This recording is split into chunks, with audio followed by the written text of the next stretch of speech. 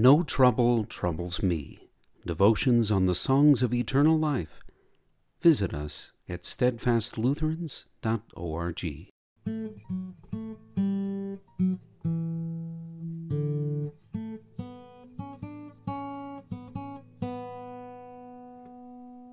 May 22.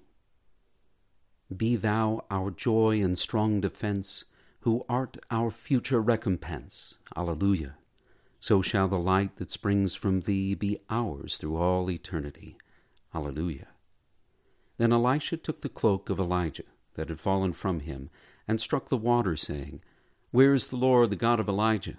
And when he had struck the water was parted to the one side and to the other, and Elisha went over. 2 Kings 2, verse 14. When Elijah ascended, he left his cloak, and Elisha took it up. When Christ ascended his cross, his garments were dispersed among his assailants. But when Christ ascended into heaven, he left not merely an article of clothing, but the mysteries of heaven, his word and sacraments, his law and gospel, and the promise of his presence and sending of his helper. In the face of dangers and calamities, Christians are usually asked, Where is your God now? Elisha watched his spiritual father leave him in a whirlwind of fire. The disciples he had to teach did not seem to have much confidence in him. No more do the masses of people today have any faith in a benevolent God, nor even a Christ to save them. But the church is not left defenseless, for where is the Lord your Christ? Absent from you? No. Our King protects his church. He guards and keeps you too.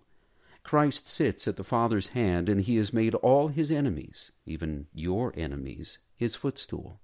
In the same sense, he has not left his church without guards and protectors. He put all things under his feet, and gave all things over to his church, which he fills with himself. From this throne, Christ has risen up apostles, prophets, evangelists, shepherds, and teachers, to equip the saints for the work of ministry, for building up the body of Christ. Christ, the King, Pilot, and General of his church, remains the sure defense. When Christ ascended, he did not shed his cloak. He did not give up his earthly body, nor did he give you up. Rather, Christ desires you to be with him, where he is, and to see his glory, as we sing once more, The light that springs from thee be ours through all eternity. Alleluia.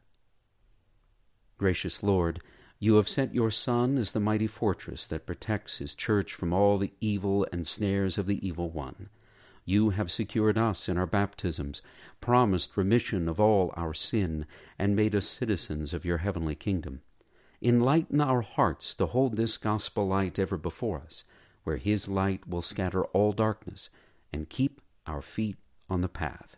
Through Jesus Christ our Lord. Amen. Come back tomorrow for another hymn devotion from Steadfast Lutherans.